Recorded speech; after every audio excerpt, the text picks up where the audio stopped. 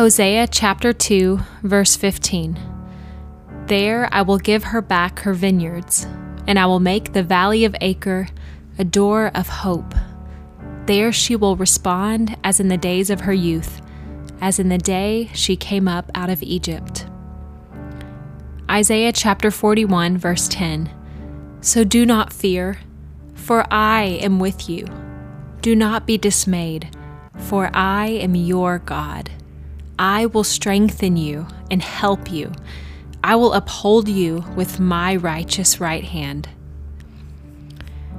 2 Peter chapter 3, verse 9. The Lord is not slow in keeping his promise, as some understand slowness.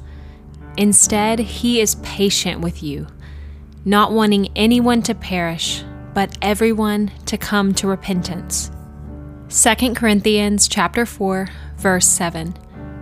But we have this treasure in jars of clay to show that this all-surpassing power is from God and not from us.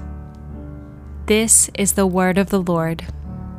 Go in light and in love, friend, and I'll talk to you one last time this season next week.